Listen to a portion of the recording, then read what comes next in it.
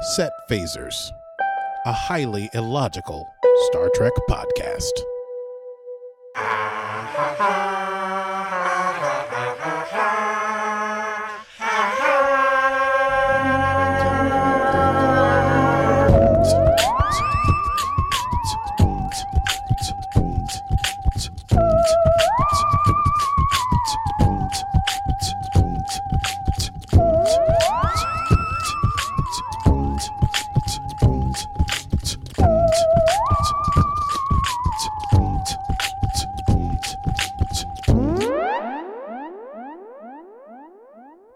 And hello, Aki.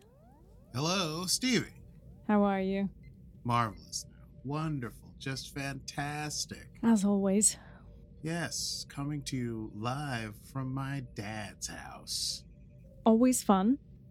Always fun. Sometimes it's, you gotta do dad stuff and clean up the house. And you also have to record a podcast. So here you are. And here you are, dear listeners. We are once again unto the fray with Set Phasers, a highly illogical Star Trek podcast.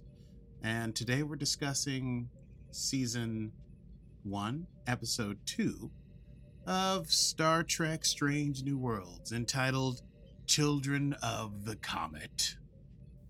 Woo! Woo! Comet children. Yes, there are Comet children. Today's stardate is stardate 420513.62. And before we get into this episode of this brand new franchise, first, we got to do a little talking about our Patreon. Yep, we have one. That's something. So do join us to be a patron. And we do lots of fun things. We have watch parties, we have Zoom hangs. You get early access to all of the episodes, video and audio. What more could you ask for from two Star Trek nerds such as ourselves? Just head over to patreon.com/setphasers. That's patreon.com/setphasers. Yes, indeed. And you can have a wonderful time with us doing wonderful things. Now, I think it's time to run this episode down. It's time to run it down. Can you run it down for me? Tell me what just happened. Can you run it down for me? Oh, yes. We begin on the dusty planet of Persephone 3. The Enterprise is there to observe a comet, the Comet 9C2260-Quinton.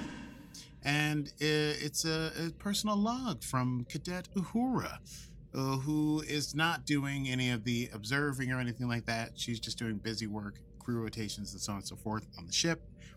But the big news is that she's been invited to the captain's table to enjoy a dinner with the executive staff.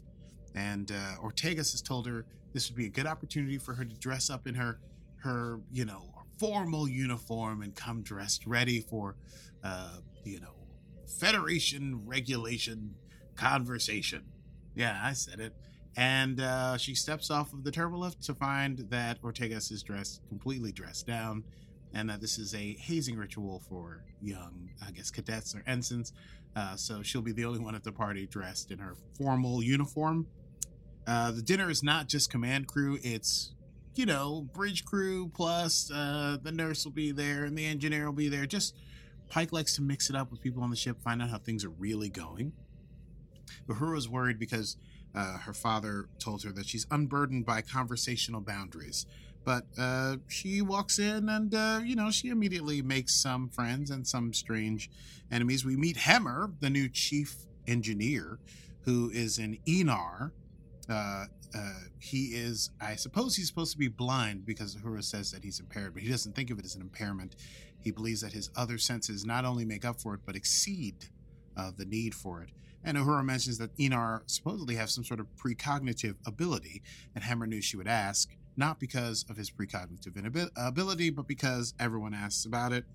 And Uhura learns that Hemmer and Spock are sort of, once again, sort of hazing her. So she speaks both in Enar and Vulcan, telling them to basically get a life. Dinner happens. Pike is telling an anecdote about when I guess he was like probably an ensign or something like that and was on security and was chasing a Noskin and tripped over their pants. And everyone laughs at this story, and Spock doesn't understand why you would laugh at other people's misfortunes. And Pike says, you know, Spock, sometimes things go so terribly wrong that you just gotta laugh. Meanwhile, Uhura's refilling her drink and sings a song from her village in Kenya, which Pike has visited that area, and so they have a conversation. And we learn that Uhura speaks not 12 languages, but 37 languages, and 22 of them are from Earth. She had to learn just to speak to people, but that's the kind of brilliant mind that she is. The captain asks Uhura, what do you think you're going to be doing in 10 years? And Uhura says, well, I don't know that I'm all that Starfleet, you know? I always wanted to study languages, but I was going to go to university in Nairobi. Then her parents were killed, and her brother, in a shuttle accident. And so she couldn't go to campus because that's where they taught. And so she moved in with her grandmother, and her grandmother had been in Starfleet when she was young. And so Uhura basically went to Starfleet to have something to do. Later on, Uhura and Spock are walking and talking, and she's worried that maybe she didn't make the greatest impression. And Spock says, no, the captain appreciates honesty, but listen, if, you know, a lot of people want to be in the Federation, and if you're not really thinking about being Starfleet, maybe, you know, get off the proverbial pot. Afterwards, Pike and Una are cleaning up, and they're talking about Pike's whole vision, because when he asks Uhura where she thinks she'll be in 10 years, he does stumble over it, because we all know Pike has seen his own death, but 10 years hence for himself. But Una thinks maybe it's not all written, it's not all foretold, and maybe there's another way, even though Pike is trying to think he's made his peace with it, and he knows even the names of the cadets whom he saves in his last act of sacrifice. Just as they're contemplating this, they're called to the bridge because there's something about the comet. What about the comet? Well, the comet will be striking the planet in 2 days, and so there will be no survivors if that happens. It'll be a catastrophic extinction level event. And Persephone 3 has a pre-warp species on it called the Deleb, and they won't be able to move the comet on their own. So Una suggests moving the comet for the Deleb. Spock suggests using ion engines. And I think La'an is the one who suggests retrofitting photon torpedoes as launch torpedoes. Hammer will have to do the retrofitting. And Pike whispers, God, I love this job. Torpedoes are fired. All seems well. But then we realize the comet has a force field. What? Yes, something is up with this weird comet. The Enterprise tries hailing it. There's no life, but there is some sort of structure underneath, like some sort of subterranean structure. They have a meeting. They bring in Sam Kirk, remember who we met, Mr. Mustache, who's the xenoanthropologist on the ship to help figure things out. They're wondering, is it a derelict spacecraft? Yeah, but maybe they need to go there and check it out, see what's going on. Apparently the shielding around it is not constant. They would be able to transport down. So La'an, Spock, Sam, Kirk, and Uhura will be the away team. This is going to be Uhura's first away mission. Nurse Chapel gives the away team injections to protect them against the powerful cosmic rays. Otherwise, after like an hour, their insides will turn into jelly. And Chapel has a little bit of a flirtatious interaction with Spock. Obviously, completely one-sided. When they get there, they know that the gravity will be 1G. Mr. Kyle, the engineer, energizes them. They arrive on the planet. They reach a chamber with breathable atmosphere and a big floating oblong thing that Kirk calls an egg. And he wonders, there's symbols, there's like etchings all over it. And he wonders, well, these etchings, are they linguistic? And he asks her, and her's like, I don't know, I'm a cadet, man. You want me to answer these things? And he's like, yeah, get in there. The markings apparently repeat in a sequence, but it's not necessarily clear that it's a language. So Kirk, bold as only a Kirk can be, steps up onto the platform. Things lights up. He's like, oh, sweet, it's lighting up. He goes to touch the egg. Energy builds up. He gets blasted unconscious. His heart stops. Kyle is unable, Kyle, the engineer, last name Kyle, not first name Kyle. That's confusing for those of us who are named Kyle. Tries to energize, can't get them out because the field goes back up. Spock is able to defibrillate Kirk, but not able to bring him back around, and they are cut off from the ship. And remember, they only have a little bit amount of time before their insides turn to jelly, and also Kirk is not in a good way. Spock impresses upon Uhura that she may be the only way they can get off this thing. Meanwhile, on the planet, the Deleb look up and they see the comet and its fiery trail in the sky. On the Enterprise, Pike wants ideas. Ortega suggests using phaser harmonics to shatter the shield. Pike digs it. They go for that. Meanwhile, Uhura is working to decipher the egg. There's a little bit of a conversation there where Spock and Uhura are talking, and Spock continues to sort of not understand human dynamics when Uhura brings up that chaplain he were flirting earlier, and it's fine. Enterprise tries to fire their phasers, and then they get fired upon by a strange ship that comes out of nowhere, a ship with wheelie things on the back of it and a pointy thing in the front. These are the Shepherds. They say that this comet is not merely a comet. It's a Mahanit. Am I saying that right? Mahanit? It's the Mahanit. Not a comet, but an arbiter of life, according to them. And the Enterprise, should they tamper with it again, the Shepherds will destroy them. So they scan the Shepherd ship for weapons. It's way more advanced than the Enterprise. And Pike tries to explain that moving the comet to save the Deleb people. And the Shepherds are like, don't worry about the comet. It's not just a comet, it's the Mahanit. And its course is preordained. And if it chooses to destroy this whole planet, that's what it chooses to do. We have been shepherding this thing for years, for centuries across the galaxy. And so they, knowing that they can't fight this Shepherd ship, they decide to buy time for the away team. And Pike tells the Shepherds about the Federation. And the Shepherds believe that if the Shepherds reveal that they know that the away team is down there and that is a desecration of the Mahanit, and any attempt to rescue them will be considered an act of war. Meanwhile, Uhura is working and humming to herself. And while Spock believes that this humming is an indication of distress, he tries to give her a pep talk, doesn't really work, has to give her another pep talk, that one works a little bit better. And then Spock notices that the cave and all the stones around them and even the egg are reacting to Uhura's voice. And Uhura realizes that the cave is responding to music. Meanwhile, number one picks up a message coming from the comet itself. It's Uhura's song that she was singing at dinner just the other day or earlier, whenever that was. They realize that the comet is responding to different pitches in different ways. They use the math of overtones to decipher the messages on the egg. They realize that the code is a major third. Spock and Uhura are able to sing a message to the egg, I guess. It's a very pleasing little ditty. And the egg responds by opening and revealing something within inside of it, playing some dissonant frequencies and then stops. Uhura matches that music with her voice. The force field drops, and the away team is able to beam out. Enterprise goes to red alert. They are hailed by the Shepherds, who are angry, and send torpedoes. Torpedoes beat the hell out of the Enterprise, down to 50% shields. They got to do evasive maneuvers. Shepherds are pursuing. La'an suggests retreat. Pike asks for phasers. He hits their weapons and propulsion. It's a direct hit. They move off, but they only have like a minute. Spock suggests getting the comet to move itself if they don't want to get the Shepherds upset. Pike asks Ortega to get them in front of the comet. Ortega, who apparently in Academy bragged that they wanted to be the greatest pilot ever, has their own evasive pattern, Ortega's Gamma 1. They fly into the tail of the comet, which means the Shepherds can't fire on them without firing the comet. They're hailing the Enterprise. Pike waits. They do a full stop right in front of it. They do a system shutdown except for life support. Pike tries to fool the Shepherds into thinking that the hits have destroyed all their systems except for life support and that they need help.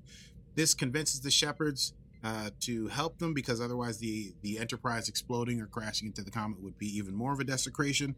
The Shepherds activate a tractor beam. Meanwhile, Spock is hiding in a shuttle. He flies near the nucleus of the comet, activates shields to radiate heat. This causes the ice to sublimate. Those of us who are super into physics know that sublimation is when an object goes from one state of matter into another state of matter, skipping the one in between. So the ice turning straight into vapor.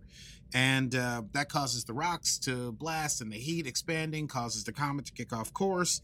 We lose Spock for a few seconds, and then he comes back on comms, laughing and repeating what he heard at dinner earlier, that sometimes things go so terribly, you just gotta laugh. The comet misses Persephone 3. However, a bunch of the water vapor from the comet enters the planet's atmosphere, which changes this formerly dusty planet, perhaps forever, and encouraging life and civilization. The Shepherds hail the Enterprise. They tell Pike, hey man, now you've seen the glory of Mahanit, and thus we shall not part as enemies. It rains on Persephone 3. They see the life-giving comet overhead once more. Pike has to wonder about who made the comet. How many more are out there? Was it a coincidence? Uhura, meanwhile, is able to translate the music of the Mahanit, and it's a star chart. It's a star chart. And it's a star chart showing that the comet was never intending to hit the planet at all. It was always going to drop water vapor into the atmosphere to give life, as the Mahanit is supposedly has done for centuries. However, that message was sent before Spock went on his desperate mission to sublimate all the ice to knock it off course. So somehow the comet knew that Spock was going to, in the future, knock them just off course enough to give life-giving water to the planet of Persephone 5, knowing perhaps its fate. Oh, interesting.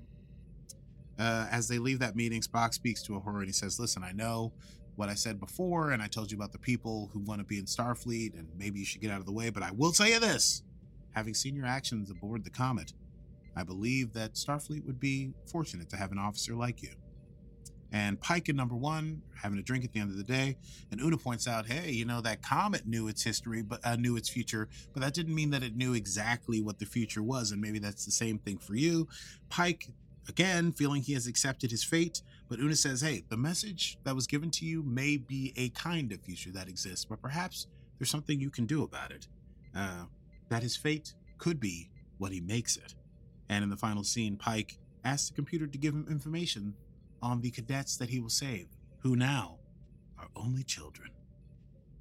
And the year endeth. Episode 2, Season 1 of Star Trek Strange New Worlds, entitled Children of the Comet. Well, let's chat about that. Let's do. I say, darling, let's do a quick chat about that. Yes, let's do. Thoughts, Bamise? I have many thoughts. I don't know that they're in order. First, the least important, perhaps, Sam Kirk is a dummy. Yes, he is. He's a dummy with a mustache. But hey, you know, he's excited for adventure. I guess that runs in the Kirk family, maybe?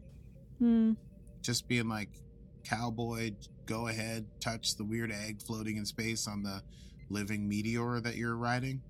Given that he's a xenophobist, because I can't pronounce what it is that he is, that's a stupid move. Yeah, for sure. He gets up there, it starts lighting up, and he's like, "Oh snap, Yahtzee or whatever he says, Jenga." Yes, Yahtzee. You're right. I almost had a thought there that he would be the first red shirt moment. That would have been a bold move if they introduced him at the end of episode 1 and then kill him in the middle of episode 2. This is this idiot Kirk's brother. But no, sadly, I mean, for canon purposes, they can't. Or they couldn't. Yes, right. It's a nice way to show that perhaps it is a Kirk, the family of the Kirk feature, to sort of just want to go and touch things and really throw caution into the wind. Also his mustache. Secondly, all is not lost for Pike. Can he change his future? Who knows? Perhaps this is what we will spend this season thinking about. Well, these kids are like 8 years old right now, or like 10 years old, because in 10 years they're cadets or whatever. So I'm just wondering, I mean, maybe he'll try to find something about them but how will, I just don't know. It's interesting. Did we know enough about why he, like, the event in which he dies in 10 years? 8, 9 years? We know that he's, like, saving the cadets, and so he, like, something happens where he puts down blast doors and he takes a huge amount of radiation and is disfigured and possibly, like, horribly injured for the rest of his life. I don't know that he actually dies, though, because he looks into his own eyes. You know, he, like, sees himself, but it's like a death of a certain kind of living, I guess. He's in, like, a pod. I think maybe I feel like he must have died eventually from radiation poisoning. You would think. After his face melted off. Sure. Your face melts off, you're probably going to die of radiation poisoning. That's a safe guess. I don't know. So hopefully, I mean, that's an interesting question. But it's like so far in the future for, you know, a Star Trek series. Unless they're going to be like 4 years later, you know. That's true, because this is a 5-year continuing mission, not 10. Right. So he's 5 years, and then he just gets kicked back, relax. Right? Unless he takes another 5-year mission and the crew changes over. And that's how they connect all the dots. I don't know. Because he won't be on Enterprise at that point, surely, because Kirk will have taken over the Enterprise. Will he have? Will he have? I don't know. Maybe not. I feel like Maybe. Kirk, and every time they've sort of dealt with Pike, Kirk takes over the Enterprise, like not in like a sort of easy, legitimate, like, Pike retires and Kirk takes over. It's always like in the movies and in the various timelines, it's always like something happens to Pike or Kirk has to take over, you know? So we'll see if there's going to be some kind of, but it's interesting to know that, I wasn't sure that it was 10 years in the future when we first started, so I wasn't sure how long we would get with Pike, but potentially a full mission at least. Mm-hmm. Right? Because his fate isn't quite in 10 years' time. It's either 8 and a bit or it's 9. It's not quite 10. Because there were some fans being nerds going, it's not 10 years more. But he does say almost a decade. I mean, listen. Is he going to walk around being like, I'm going to die in 9 years and 6 months to people? No, he's going to say 10 years.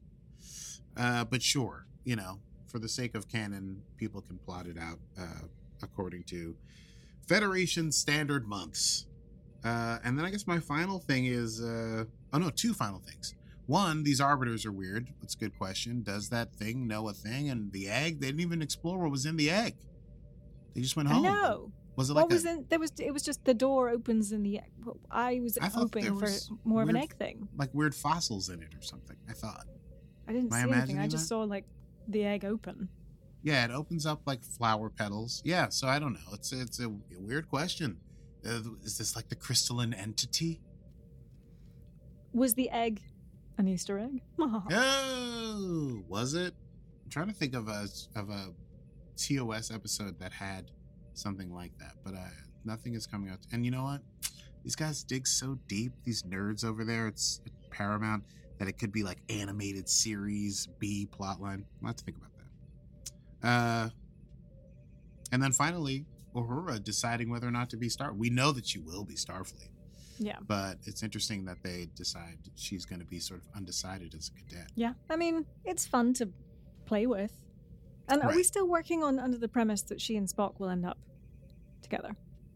Or is that that's a good just question. Obviously, her teasing Spock about Chapel is interesting. Well, that's an Easter egg because... Why was that an Easter egg? I think Nurse Chapel was quite flirty with Spock in TOS. Yeah. Well, yes. So that totally makes sense, but I think that Uhura clocked it so hard. They like really make a point of her clocking Chapel flirting with Spock. I don't know. It's possible they wind up together, but right now there's such as she's a cadet and he's like a lieutenant, it doesn't seem like it would be at all proper. Is that just Kelvin timeline? Well, yes. Kelvin timeline is the only one where they're like together. But they're also like the same age in Kelvin timeline. This is, or not the same age. Spock is always Spock. It's hard to know because Vulcans live to be 300 years old or whatever. But certainly in the Kelvin timeline, they're dating by the time Kirk comes into the picture. Who knows? There's a lot of options here. We shall see. We shall see. And that's all I got. I wonder who the next focus will be for episode 3. Well, we got La'an's backstory. We got Uhura's backstory, basically. Yeah. Ortega's? I assume they're going to save number 1 for like later. Yeah. Do you think we'll get more of the newbies? I'm wondering about Ortega's or Hemmer, since we only got like a glance of Hemmer this time. Yeah. Did you know he is the first legally blind actor to appear on Star Trek? I did not know that. There you are. Well, there you are. Fun facts. Fun facts. Oh man, we need a fun facts theme song. Okay. Just facts, not necessarily Easter egg, just fun. Just facts, fun facts. Well, whenever you're ready and available to make that'd be great. Thanks. Fun facts. Let's go to quotable moments, I think. Was that it? Quotable moments. Oh, quotable moments. Quotable moments. Well, I wrote down the super long ones as I want to do. Have you any? Sure. I didn't pick up on too many. I think I was too busy trying to do some Easter eggs. But I had one from La'an, which is, what's the light show? Is it good? That was pretty sweet. Very La'an. Very security officer-esque. Just concerned about the perimeter and if anyone's there and what are you weirdos doing? Not willing to sing I skipped to music save class. their lives. I skipped music class. Actually, we didn't talk about that in Let's Chat About This, but it was all music. I watched that and thought, oh, Aki's going to have fun with this. I had a blast. You language as music, as math as music. Math is Really enjoyed it. They tried to quickly explain the overtone series, which I think went over most people's heads. Like, why would anyone know that? But I enjoyed it. Enjoyed the heck out of it. I liked Shepard saying the Shepherd. So I just called that dude Shepard because we never got a name for the Shepherd's captain person. Do you know what I mean? Whatever. He says, then, are you a reasonable man? He asks, and he says, then please entertain that the Mahanit is not, as you continue to call it, a comet. It is an instrument, an ancient arbiter, one of the few remaining in the galaxy. If it is his will to move, he will move. If it is his will to bring life, he will bring life.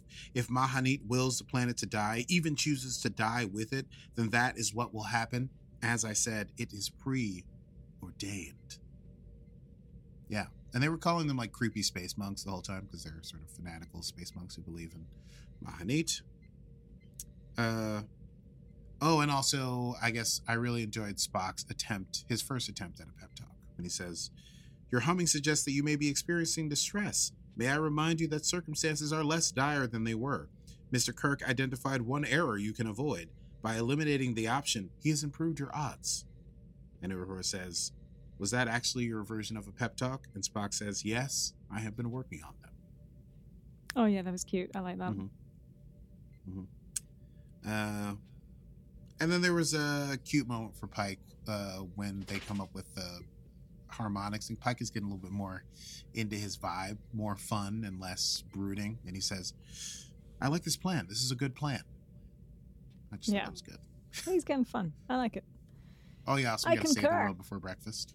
Mm-hmm. Hang on a second.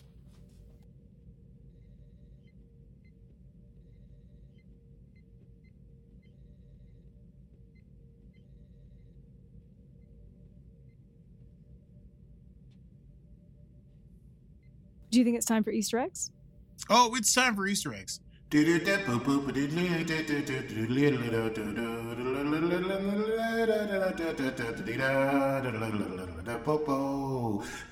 morning, San Francisco. This is Aki Burmese, and we go directly to the Easter egg desk with Stevie Man. Stevie. Well, hi there, Aki. Happy to be here. Coming to you live from San Francisco at the Star Trek Starfleet HQ. Naturally. Sure, that's why I said San Francisco, I think. You did. I think that's what we were doing. So I got a couple of Easter eggs from you, some fun ones, some deep cuts, as we always like to do here. So, Persephone. In ancient Greek mythology, Persephone was the goddess of the underworld and therefore the dead, but she was also the goddess of fertility. Egg. And because the comet... Egg. Easter egg. Because the comet both threatens certain death and is eventually revealed to be helping the planet have better, more fertile soil. Almost everything you need to know about the episode's in the name. And also, curiously, Persephone was the name of one of Adam Sung's genetic daughters, who died before Kore in the recently concluded season of Star Trek Picard. Indeed. Fun fact. You're going to love this. The Anar. Fun fact. The Anar. This is interesting. So the Anar are the only species that appeared in Enterprise that were never in another Star Trek series. So this is essentially, now them being an alien regular, if you like, on a subsequent Star Trek series. Fantastic. Thought you'd like that. Fun fact. I think oh dear, someone's having a coughing fit behind me. The other fun...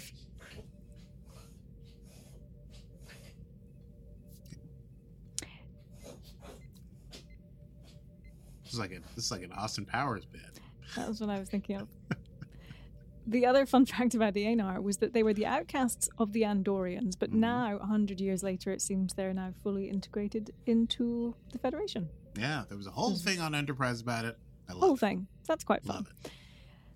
Sam Kirk, interestingly, has a more famous brother, as we know, and Spock has a somewhat less famous sibling, but the pair of them, Sam Kirk and Michael Burnham, are both xenoanthropologists. Quite.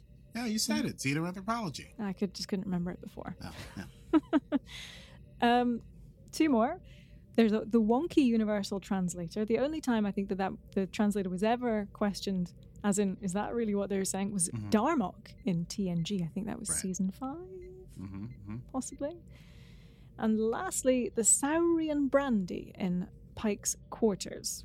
That was a nice little throwback to TOS. The shape of the bottle is identical to all Saurian brandy we've seen throughout Trek, starting with TOS, The Enemy Within. It's easily one of the most famous Star Trek boozes, and that's what we believe Pike is sipping on in the final scene of the episode. Now, isn't it interesting that Pike, he likes to close out his day with a little Saurian brandy? It seems like every end of his shift, he's like, let me get a real drink, not synthahol. It's like numbing. Gonna numb this shit. Well, as he sits there contemplating what he would do with his life. Because I can't think of any other captain who consistently, imbibed alcohol. The rest of them are all like tea, coffee, Ractigino, and I can't remember what Archer liked. It was water polo, so it's probably a cheese. Yes. Oh, Porthos couldn't have cheese. So I forget. Whatever.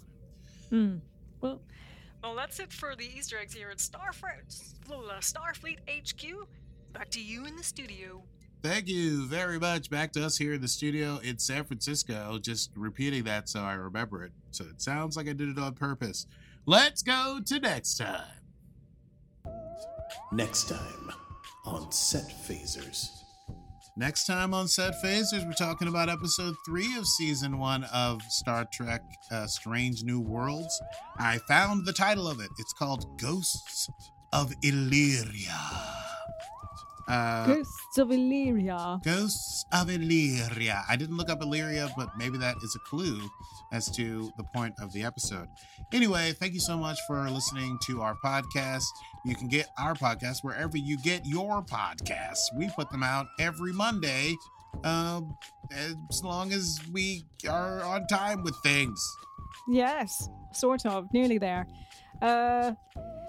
Feel free to follow us on all of the usual regular social medias, Set Phasers Podcast and Set Phasers. You can, of course, also join us on the Patreon, patreon.com/Set Phasers.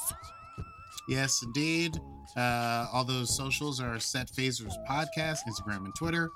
Yes. And I don't know. Hey, send us a message. Let us know how you feel. It could be nice. Yeah, we would send you a signed autographed postcard if we had any. We have tons. We just need to mail them to you. That's the royal we. It's the Aki we. Let us know. Indeed, the royal we. Well, that's it from us. I am Stevie Mans. And I'm pretty good at pep talks. You can do it. I believe in you. And this has been Set Phasers, a highly illogical Star Trek podcast. Thanks, Aki. Computer. End program.